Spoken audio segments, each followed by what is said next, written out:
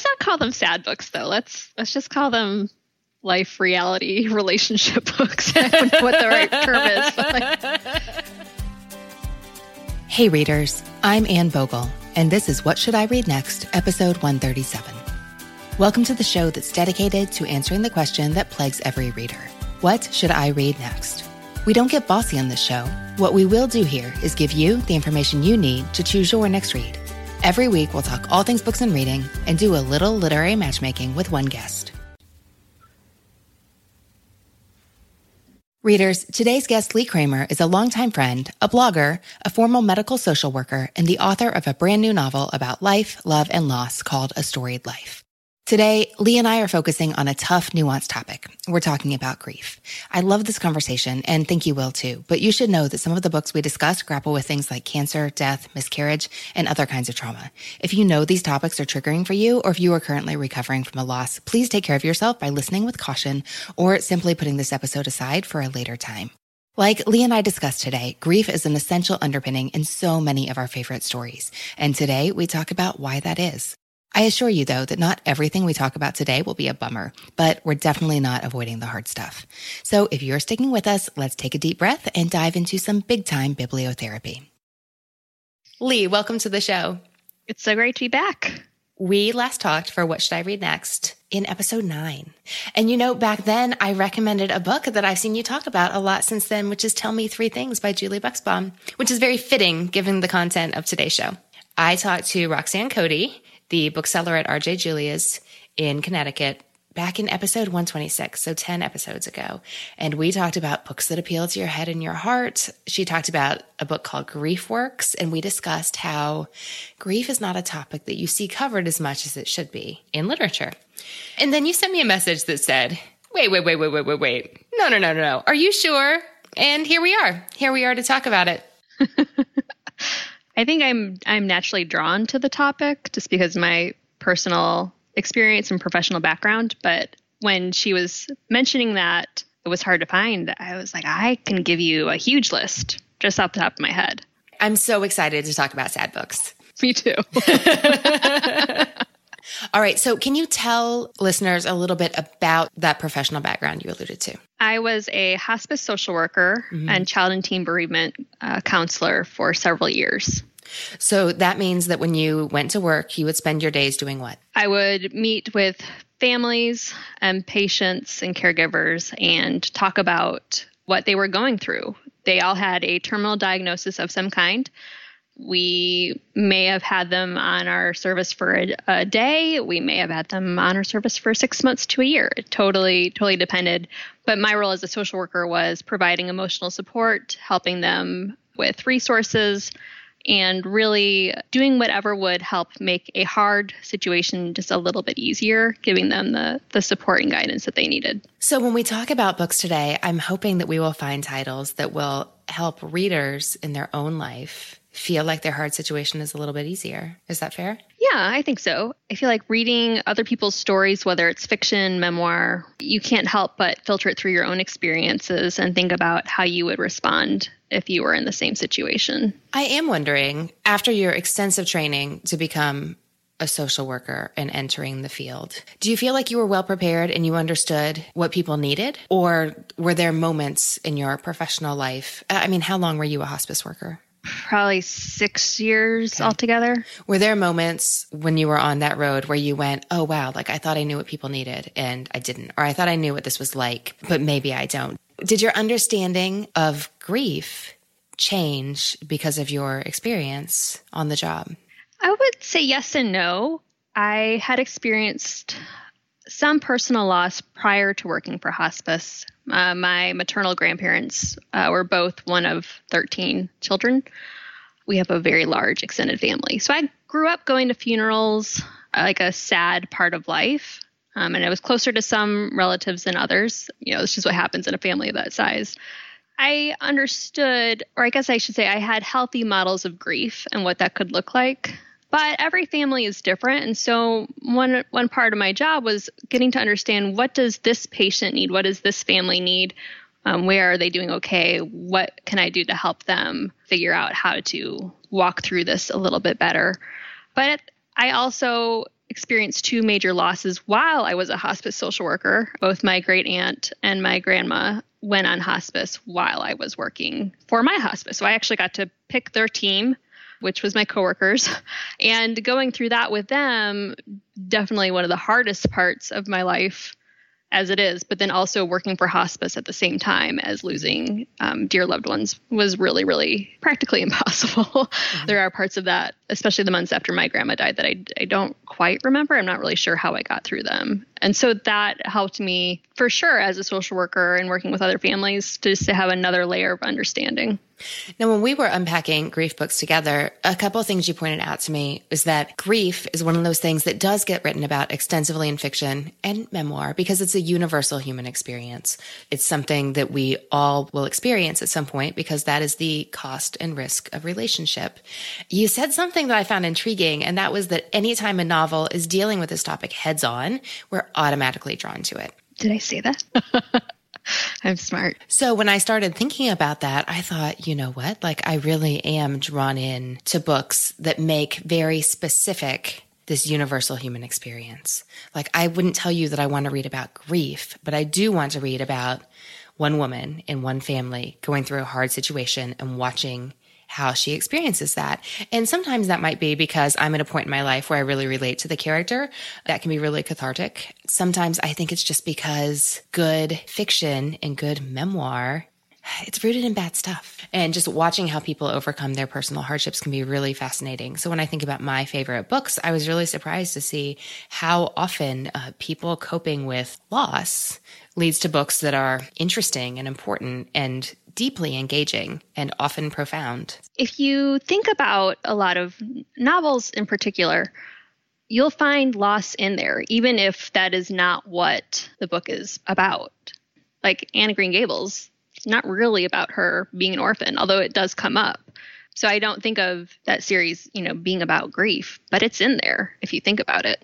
So if a reader wants to get a good idea of one of your favorite books that really highlights what grief can look like on the page, what are a couple titles that you would toss out there for them to take a look at? My all-time favorite novel is A Prayer for Owen Meany by John Irving, for sure, about loss. John, the main character, who is our narrator, has experienced a few losses. One that is maybe not as obvious is that he doesn't know his father's identity for most of the novel.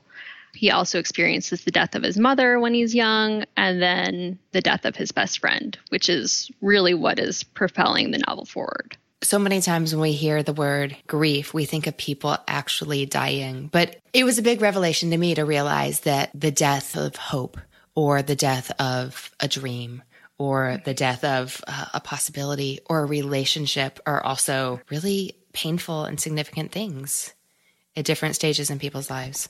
That's what we would refer to as disenfranchised grief. Ooh, I've not heard that. It's the kind of grief that we definitely experience it as a loss, but it may not be widely recognized by society as a loss. Mm-hmm. So that could include something like miscarriage. Although I feel like that is becoming more and more widely recognized as a quote unquote valid type of grief. There's actually a romance novel that I think does that really well. The Day of the Duchess by Sarah MacLean. Romance novels actually deal with miscarriage more than I would have guessed prior to becoming a romance reader. And so it's really interesting to see how romance can grapple with that and how it can bring a couple together or it can tear them apart. And in Day of the Duchess, the couple has had a lot of problems, and the wife, Seraphina, actually wants a divorce. And this is set in England years ago. This is with a duke. She's married to a duke, and she wants him to dissolve the marriage so that she can have a second chance. And she is just so broken because of the death of their child. She doesn't see a way forward with him. And so the novel is really about them dealing with their grief individually and together as a couple, and then, reconciling. It's ultimately a very hope-filled story, but they go through a lot of hard things to get there. Are you able to articulate what it is about the romance genre that enables it to grapple with this issue really well? Romance is ultimately about hope. You know that you're going to get a happily ever after, But why I read them is to see people who are going through hard circumstances or who have character flaws that they need to overcome, and they are actively working on them individually. And then also you see how the couple can complement one another and how they can help each other grow.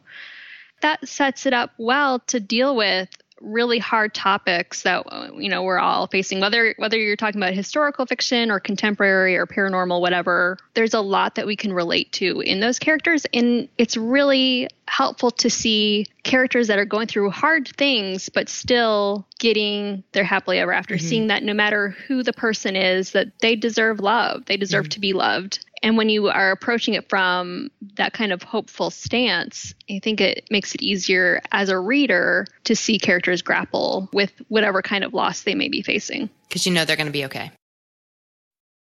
I'm sure a lot of listeners are thinking like, oh, I don't want to read books about grief. That's just morbid. Simultaneously loving A Prayer for Owen Meany, or not thinking that romance is going to be grappling with these issues. What are some other titles that really fundamentally revolve around a loss? Where do I even begin? I heard you had a list. I have a list. This may be a good one for people that are not sure they want to read about this topic. Fantastic novel by Abby Waxman that I believe came out last year, The Garden of Small Beginnings. It is a hilarious book. I was drawn to the book because of the description, but I did not anticipate that it was going to be hilarious. Lillian, whose husband died in a car accident, it's about her grief, but it's also about her figuring out how to move forward with her life and whether she's ready to date again. She starts this garden class as part of her work as an illustrator.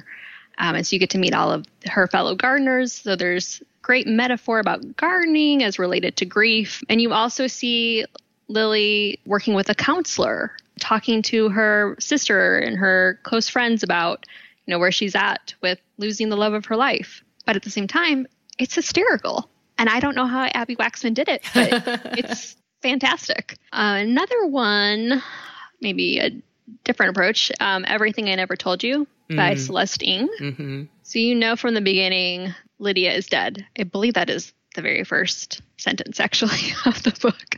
You're right. And so it's a mystery because you're trying to figure out how and why did she die, but you also see how the family is dealing with it or not dealing with it. So you get to see the perspective of her parents, just the way that Celeste Ng was able to weave everything together, all these different family dynamics and perspectives, while also moving the mystery forward is just really well done. I was just reading something recently. Actually, you know what? I think it was in a note I got home from my kids' school from their language arts teacher. She was talking about how grief is often a topic in young adult books. It's huge in YA. I mean, even just last night, I finished one that is related to this topic. But one that I read about a week ago that is a debut is called The Beauty That Remains. It's by Ashley Woodfolk. It's actually about 3 different teenagers, and they explore different kinds of losses. So they have not lost the same person. We get to see them cope with their respective losses. So there's the loss of a best friend, a twin sister, and an ex-boyfriend. And I just really liked seeing the different kinds of support that they each needed, the ways that they were coping and weren't coping. So you get to see healthy and unhealthy responses. And there's definitely sad moments, but it's still filled with so much life. You get to see them figuring out what their new normal is going to look like and really grappling with, what does it look like to move on? Am I betraying this person that I loved by thinking about going to a school dance or graduating or, because that's also part of, leaving the person behind in some ways, is that our lives still carry on. What does that mean for that relationship? Even though they're no longer here, does that mean you just put your life on hold? I mean, we shouldn't, but we do see people do that all the time. Really, really well-written book. And then there is They Both Die in the End by Adam Silvera. The title kind of tells you what's going to happen. But it's really about 2 young men learning to live for the first time and making peace with events from their past. And these 2 guys, Mateo and Rufus, are complete strangers in the beginning, and then they become friends. And then there's kind of the promise of something more. I just loved where the story went, and you're kind of hoping that the title will be wrong. It's just so good. And it makes you really think about, what would you do if you knew that it was your last day? Would you live any differently? Or would there be any things that you would try to cram in while you still could? Okay. And then the book that you recommended to me on my episode way back in the day, Full Circle. Tell Me Three Things by Julie Buxbaum, is about Jessie grieving the death of her mom. Further complicated when her dad marries a woman that he met online. And so she is starting this brand new life in California right before her junior year. I just really, really loved this story, the way that she is navigating her grief, but also figuring out her place in this new school and new friendships and old friendships and potential romance. And it made me cry, but it also made me really happy. It's kind of a happier book than you might expect. Well, like so much of what we talked about today, like the grief is in the book, but there's so much more going on. Yeah, that's a part of her life, but it's not the only thing in her life. Right. Yeah. Another one, I think Jeff Zentner does a fantastic job of exploring different kinds of loss. It's most apparent in Goodbye Days, which has to do with 3 teenagers who die essentially because of texting while driving. We learn about it from Carver. So he has lost his 3 best friends. They were the Sauce crew. And so you're getting to know these 3 best friends through Carver, different glimpses of their friendship as a group, but also how he related to them one-on-one, how those 3 families are responding afterward. And so you get to, again, see the different kinds of grieving styles. Some of those families really made me angry. Not a fan of some of those people. But at the same time, you can understand. Understand we're not always going to get the Hallmark moment. And that's just the messiness of life and the reality of life. But I also liked that you get to see Carver in therapy. And I thought his therapist did a really, really great job. So you mentioned that you see healthy and unhealthy responses to difficult things that happen in life in the pages of a book. With your background, do you find it difficult to see someone acting really dysfunctionally in the pages of a book? Do you wish better for them? I mean, how do you react as someone who's trained? Oh, I definitely wish better for them, especially if it's a character who, let's say the loss occurred 10 years ago and they really have not moved on. I don't mean it in a callous way of that everything is all, fresh and clean. If it was the death of maybe a child, maybe the bedroom shouldn't look the exact same way that it did the day that they died 10 years ago. I don't know that we as a society really have grappled enough with what healthy and unhealthy grief looks like in order to point that out in our loved ones when we see it. Are there any books on your list that show a character eventually coming to a healthy response to grief really well, or that portray the opposite? Some novels you were mentioning, like Everything I Never Told You, show both simultaneously, and the contrast on the pages is interesting. And I think I probably like those novels best. One book that I thought had a very interesting take, raised a lot of really interesting questions about grief, was The Possessions by Sarah Flannery Murphy. Did you read this one? I started this one, and then I closed it and never picked it up again. That was going to be my guess for you. It was a little much for me. I really liked it. Pretty creepy in some ways. It's about Edie, who works for the Elysian Society. So the Elysian Society allows paying clients to reconnect with their lost loved ones through these workers that are known as the bodies. Clients come to speak literally to their deceased loved ones, kind of like using a medium. I guess their mind or spirit kind of recesses to the background, and then the deceased person kind of takes over. It's a really interesting premise because let's say that we actually could do that. Should we do that? Does that help people grieve and mourn their loss, or does that just kind of keep them stuck in the past? And I think in some cases you could see that it was not a bad choice, but then the main plot of the novel shows that that's maybe not a good thing. I've noticed that in a lot of popular titles that I'm really loving, the specific kind of sorrow spurred by regret is a major, major theme. I'm not sure why that is, if that's really cyclical or if I just happen to be noticing right now. It's just so poignant and it gives the reader so much to relate to. These characters, I just want to pull them out of the pages and give them a pep talk and be like, don't you see what you're doing? It doesn't work like that, but I want to desperately. But it's still a sign of a good book that you relate to the characters enough that you want to help them somehow. Like you want to make life a little bit easier for them, even though we know we can't. We can't do that. It sounds like you don't like books that are like really didactic. Like, let me show you how this situation should be handled with my example right here. Right. Most listeners are the same way, really drawn to books that show people grappling through these issues. I feel like that is what we're drawn to, is the struggle. Is that fair? Yes. Give me the struggle. So do some of these books that you think of when you think about the topic, do they just end like in chaos and disaster and emotional, horrifying trauma?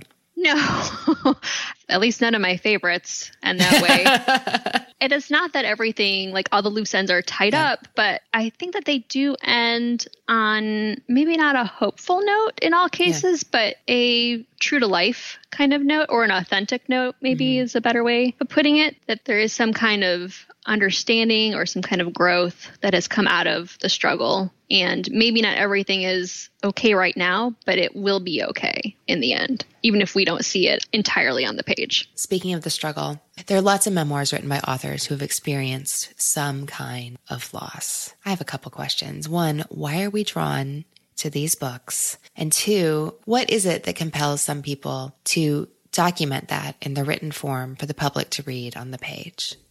If we've personally experienced loss, I think it's really helpful to see how other people do it and to read about those relationships and see what they did well, see where they didn't do as well, and kind of gauge how we're doing. I mean, it's been a few years since I had a major loss, but when I read those books now, I'm still kind of taking an internal temperature of like, how am I doing with this? What am I feeling? I've mostly integrated those losses into my life, but there are still days where I'm caught off guard, and there's still hard days and holidays, and random things can make those loved ones come to mind, and you have to kind of sit with it for a while. And so I feel like memoirs are just another way of helping me to mourn my own losses. And that there's a healthy dose of, I thought it was just me, but watch this other person. We're not alone. My noteworthy standout memoirs that really at their heart have a heavy grief component to them, like H is for Hawk. That's the purpose of writing that book. And I'm thinking of pretty much anything that Kelly Corrigan has ever written. Yes. But it's interesting to see people going through universal experiences, yet handling them in a very specific way, which is not the way that I necessarily would react to them. Sometimes I feel like I'm reading about something before it happens to me, and yet I know it's going to happen to me, like significant losses in life. And sometimes I like seeing on the pages like, oh, I've been there too. It's interesting to see how that affected you. There's so many ways to be and so many ways to approach life. And it is really interesting to see how people respond to those ups and downs. I think it also helps us figure out, how do we actually respond? Like if you were to ask me, Lee, what is your grief style? Even though like technically because of my professional background, I should be able to talk about that. I would still have to kind of sit back for a minute and be like, well, how do I grieve? What is typical for me? And then when you're reading a memoir, you can kind of be like, oh yeah, I do that too. Or no, I don't do that. Should I do that? I wouldn't think about my grief style until I saw how someone else was doing it differently. That would give me the distance to like see my own behavior more clearly. What are some novels and memoirs you love that you wouldn't want readers to miss? If it would make them happy to add sad books to their TBR. Let's not call them sad books though. Let's just call them life reality relationship books. I don't know what the right term is. But because a lot of these books are not, yes, they deal with sad things, but I don't think of them as sad books. I think of them as stories. Like they're good stories, but they happen to deal with sad things. All right. Tell me about some good stories. I mean, When Breath Becomes Air by Paul Kalanithi is just different because you are getting the perspective of someone who is dying. And we don't get to read his experience of, his final week. We instead get to hear from his widow about that experience. But just the way that he was able to write, from his perspective as someone who is a physician, it was just so rich and informative and insightful. And I really hope that people who read it were able to have better conversations with their own families and to think about what their wishes would be in those circumstances. I feel like he gave us a huge, huge gift. And that book has sold and continues to sell bazillions of copies. So clearly it's striking a chord. Yeah. Here If You Need Me by Kate Braystrup. Oh, I don't know that one. She's a chaplain for the game warden service in Maine. The book is about the death of her husband, who was killed in a car accident. And he actually had the dream of becoming a Unitarian minister. She ended up seeing that dream through for him. So it kind of became her dream. And then she ended up working for the game warden service from there, which does all of the search and rescue operations when people go missing. So you have her own personal account of loss, but then also how she is coming alongside families who are grieving. And in some cases, the game wardens were able to find the missing people. And in some cases, it does not have as happy of an ending. So it's just great insights about grief and loss and faith and doubt and resilience. It's pretty short, but it's packed with a lot of wisdom. Another one is A Homemade Life by Molly Weisenberg. Oh, yes. It's a great food memoir, but it is really about the death of her father and wrestling with that loss. The memories of her dad and memories of cooking with him, and really well written. Okay, so Before Everything by Victoria Riddell is about this woman, Anna, and her group of friends. Anna has decided that she is not going to have any more cancer treatments, and she's going to start hospice. And we get a lot of her perspective, which was super moving. You get to see the confusion growing as her body and brain are slowing down, contrasted with these different memories from her past. And you see her withdrawing more. We still get to see what her thought process is as she's preparing to die. Lee, this sounds really sad. It is sad, but it is also about this group of friends. So you get to see her old friends, which is how they refer to themselves, the people that have known Anna since junior high. And all of these, it's just so many memories, and it kind of flits around from like the present to the past. And at first I didn't know what to make of the book structurally, but then it kind of reminded me of when I'm with my best friends and how our conversation can go all over the place. So you're kind of being dropped into that. And then Riddell also includes the perspective of Anna's local friends. And so all of these different friend groups have different experiences of Anna, and different grieving styles as a result, and different perspectives on her decision to start hospice. Not everyone is on board with her decision to stop. They've been able to convince her in the past to try treatment again, which has bought her, another year or two here. At one point, I think she talks about things that she doesn't have to deal with anymore, like she's never going to have to shave her legs again. I was like, oh yeah, that would be great. I just really appreciated seeing how her community is responding to her, and really thinking through what that might look like for me and my friends. My 20-year high school reunion is this fall. Just in the past year, I've had a few different classmates that have died, some due to cancer, some due to accidents, and just realizing we are at that age where this is going to be happening more often, which some people might say that is a morbid perspective, but I think it's a realistic perspective. I know that this is going to happen at some point to me or to my friends. And so what would I want from my friends? How can I come alongside my friends? I think it's really helpful. That's one of the things I loved about Kelly Corrigan's Tell Me More, is Kelly has a friend dying of cancer, which is horrible and you wouldn't wish on anyone. But just the way that Kelly is a friend to her friend makes you think that is what I want out of my life. And that's the kind of friend I want to be. So it was so hopeful, and it was inspiring and instructive in the best kind of watching somebody else doing it kind of way. Because she wasn't trying to tell you how to live. She was showing you what her life was like with her friend. And it was so much Kleenex was utilized during the reading of that book. But I want everybody to read it, you know? It's one of those books that think like, oh, I think the world would be a better place if everyone read this book. Yes. Yeah. Oh, yeah, I definitely agree with you on all of her books, really. She's just letting us come alongside her as she's figuring things out. I want more people to write like that. Yeah, that's something I love about a good story that we will not characterize as sad. Yes.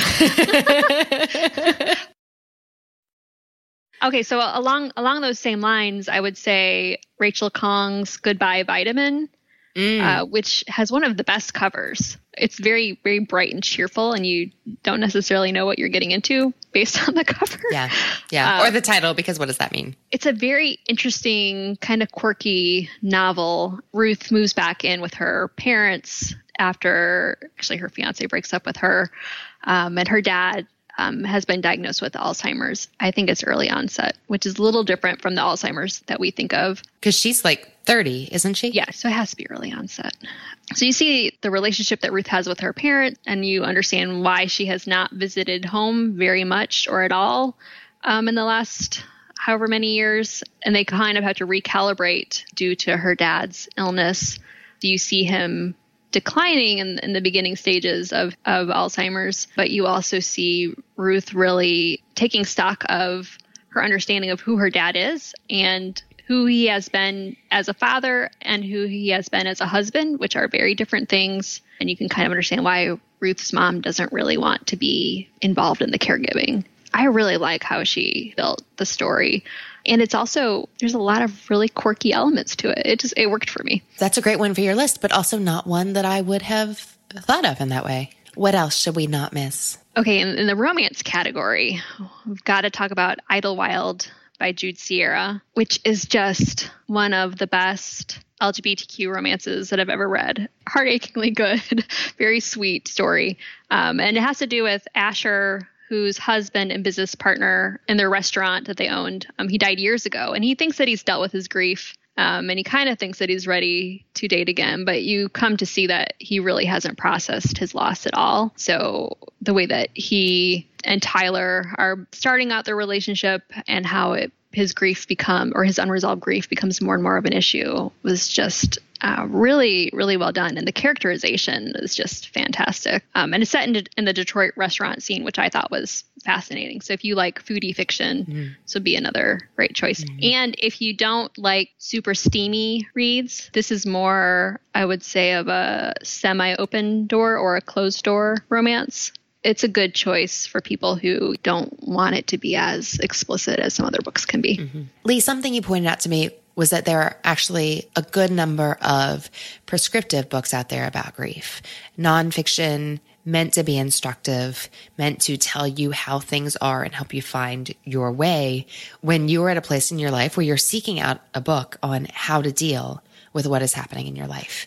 Could you leave our listeners with a few titles that you most frequently recommended for people in this kind of situation, which could be any number of situations because they're often broken down by loss, but could you share a few of your favorites? Yeah, I think Alan Wolfelt, anything that he's written is just fantastic. He is a renowned grief expert, and he's just written so many different titles. But if you live in the Fort Collins, Colorado area, you can actually go to his center for grief and loss transition, and he has a bookstore there. It's also like just a beautiful, beautiful place. I've done a couple of trainings with him. He has two main series that are called Healing Your Grieving Heart, and there's 100 Practical Ideas. And really for any kind of loss you can imagine, there is a title along those lines. And then Understanding Your Grief would be another. And if you are looking for stories that are about hospice or palliative care specifically, I would point you to With the End in Mind, which is by Catherine Mannix. She's a physician in England. I really like how she structured it and how it can invite further conversation between you and your family. Okay, Lee, one more thing I want to talk about before you go. And that is, I know a lot of readers don't really want to read books where sad things happen because they feel like life is sad enough. And I can understand that. There are definitely times that I don't want to read a sad book or a potentially sad book. But at the same time, grief is a part of life. It's a part of our relationships. And I feel like those stories can be so powerful. I do notice that if I haven't cried in a while, I might pick up a book along these lines to help me cry, because I know that it's good for me. It's good for the soul to let those emotions out, especially for my particular personality. I don't think it's good to completely insulate ourselves from these books, because chances are you will be in this situation someday. And so if you can glean from other people, whether it's fiction or not, you can start to think about how you will approach that in the future and be healthier and stronger as a result, which is something that I think is really, really important for us, and why we need to talk about it as a society more, and why I'm glad that there are more and more stories like this that are coming out. That being said, it was enormously freeing for me to hear another writer I really respect, Elizabeth Foss, say once, I think on her blog, because of personal things she'd experienced, she just categorically did not read. It was either books about cancer or books about moms with cancer. If the mom dies, she's not reading it. I was like, oh, that's fine. Like you can totally do that. So I know that we have lots of listeners who don't read books where bad things happen to children, or, like I Let You Go. I totally respect that, for sure. Certain triggers. And that can be really complicated with fiction, especially because that could be a plot twist. Like that may come out of nowhere. I've been trying with a lot of my reviews to add content warnings like that. I want readers to go in fully armed and aware if that's important to them. Yes. And I remember someone telling me once, I'm wondering if I heard this discussed on Books on the Nightstand. That's a possibility. Anna Michael, if you're listening, I'd like verification. The reader was talking about how they were donating lots and lots of books to a shelter for abused women. And that's not something that gets regularly listed in the publisher's description, like to know if a book is okay to give to people who are coming out of something really difficult and do not need to be triggered by reading about it. So there's a really great paragraph in Taylor Jenkins Reid's novel, One True Loves. This woman moves back in with her parents, grieving the loss of her spouse. And she reads a book because her family owns a bookstore and she believes in bibliotherapy, but the husband dies. She throws the book across the room and her parents are like, oh, honey. So she comes downstairs later and her parents have stacks and stacks of novels and they're looking at every page. So pretty soon she has this enormous basket of books where no one dies that she can read. And I thought, oh, that is the sweetest act of love. I love that. And I think that's a beautiful place for us to end this episode. Or maybe it's just not a sad place to end, and I don't want to end on a sad note. So this has been wonderful, Lee. Thank you so much for talking books with me today. It was great to be here. Readers, I hope you enjoyed today's episode, and I hope you found some wonderful and helpful titles to add to your to-be-read list. Please check out Lee's new book, A Storied Life, just out July 12th, and available at Amazon, Barnes & Noble, iBooks, and for Kobo. It's realistic women's fiction and covers serious subject matter, of course, but it's also fun for the way Lee weaves together family ties, the art world, a budding romance with a cute guy, the Chicago White Sox, and, terminal cancer, to create a great read. I hope you'll check it out. We'll put links in show notes. Follow Lee at her blog, leekramer.com, and on Instagram at Lee Kramer. That's Lee, Leigh, Kramer with a K. Visit that site for more on her publishing journey and also for great book recommendations, like her recent post on her favorite nonfiction books about death, dying, and grief inspired by this episode.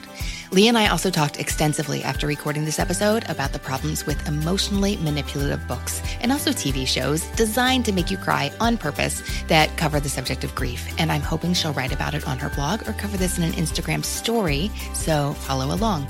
leekramer.com and at Lee Kramer. Lee and I would love to hear if a book ever helped you through grief. Please do visit the comment section and share the books that have been important to you in comments. That page is at whatshouldireadnextpodcast.com/137. That's also where you'll find the full and long list of titles we talked about today. That's whatshouldireadnextpodcast.com/137. Next week, we have another great episode coming your way. Here's the clue. The librarian is in. Or maybe I should say librarians. Here's a peek. libraries for a really long time have been so many things to so many people. We do a tremendous number of things. Somewhere in there, books got a little bit lost. And so I think there was kind of an effort to bring books and reading back to the forefront of what our sort of core mission and goals were, without getting rid of any of the other really important things that we do, but also to bring a focus kind of back to reading. And so that's when Reader Services there was I think, and I wonder if you agree, there was a panic situation, at least for me, for a couple of years, about 10 years ago, about the rise of digital, the rise of the internet. Where do we get information? How do we read books? That made libraries and librarians wonder, where are we? What are we doing? Where are we going to be? It was what we did over. And I think what Gwen said is absolutely right. But what's also even as important is that it was matched by the public's desire. It wasn't we're going to focus on reading because we're a library. Mm-hmm. The public was we love reading too. And it became, what happened is all the digital stuff just made more choice. Now you can read a physical book, you can read a digital book, you can read however you want. It's a landscape of choice that is now leveled off, and everybody's sort of talking about books. That's coming next Tuesday. Subscribe now wherever you get your podcasts so you don't miss a thing. And while you're at it, please leave us a review on iTunes. Here's a recent review from Books100, which is an amazing username. Here's what she says. She calls this favorite podcast and says in her 5-star review, "This podcast has greatly impacted my reading life. Sometime between finishing school and my first year's teaching, my reading life dropped to almost non-existent because I often had no idea what to read.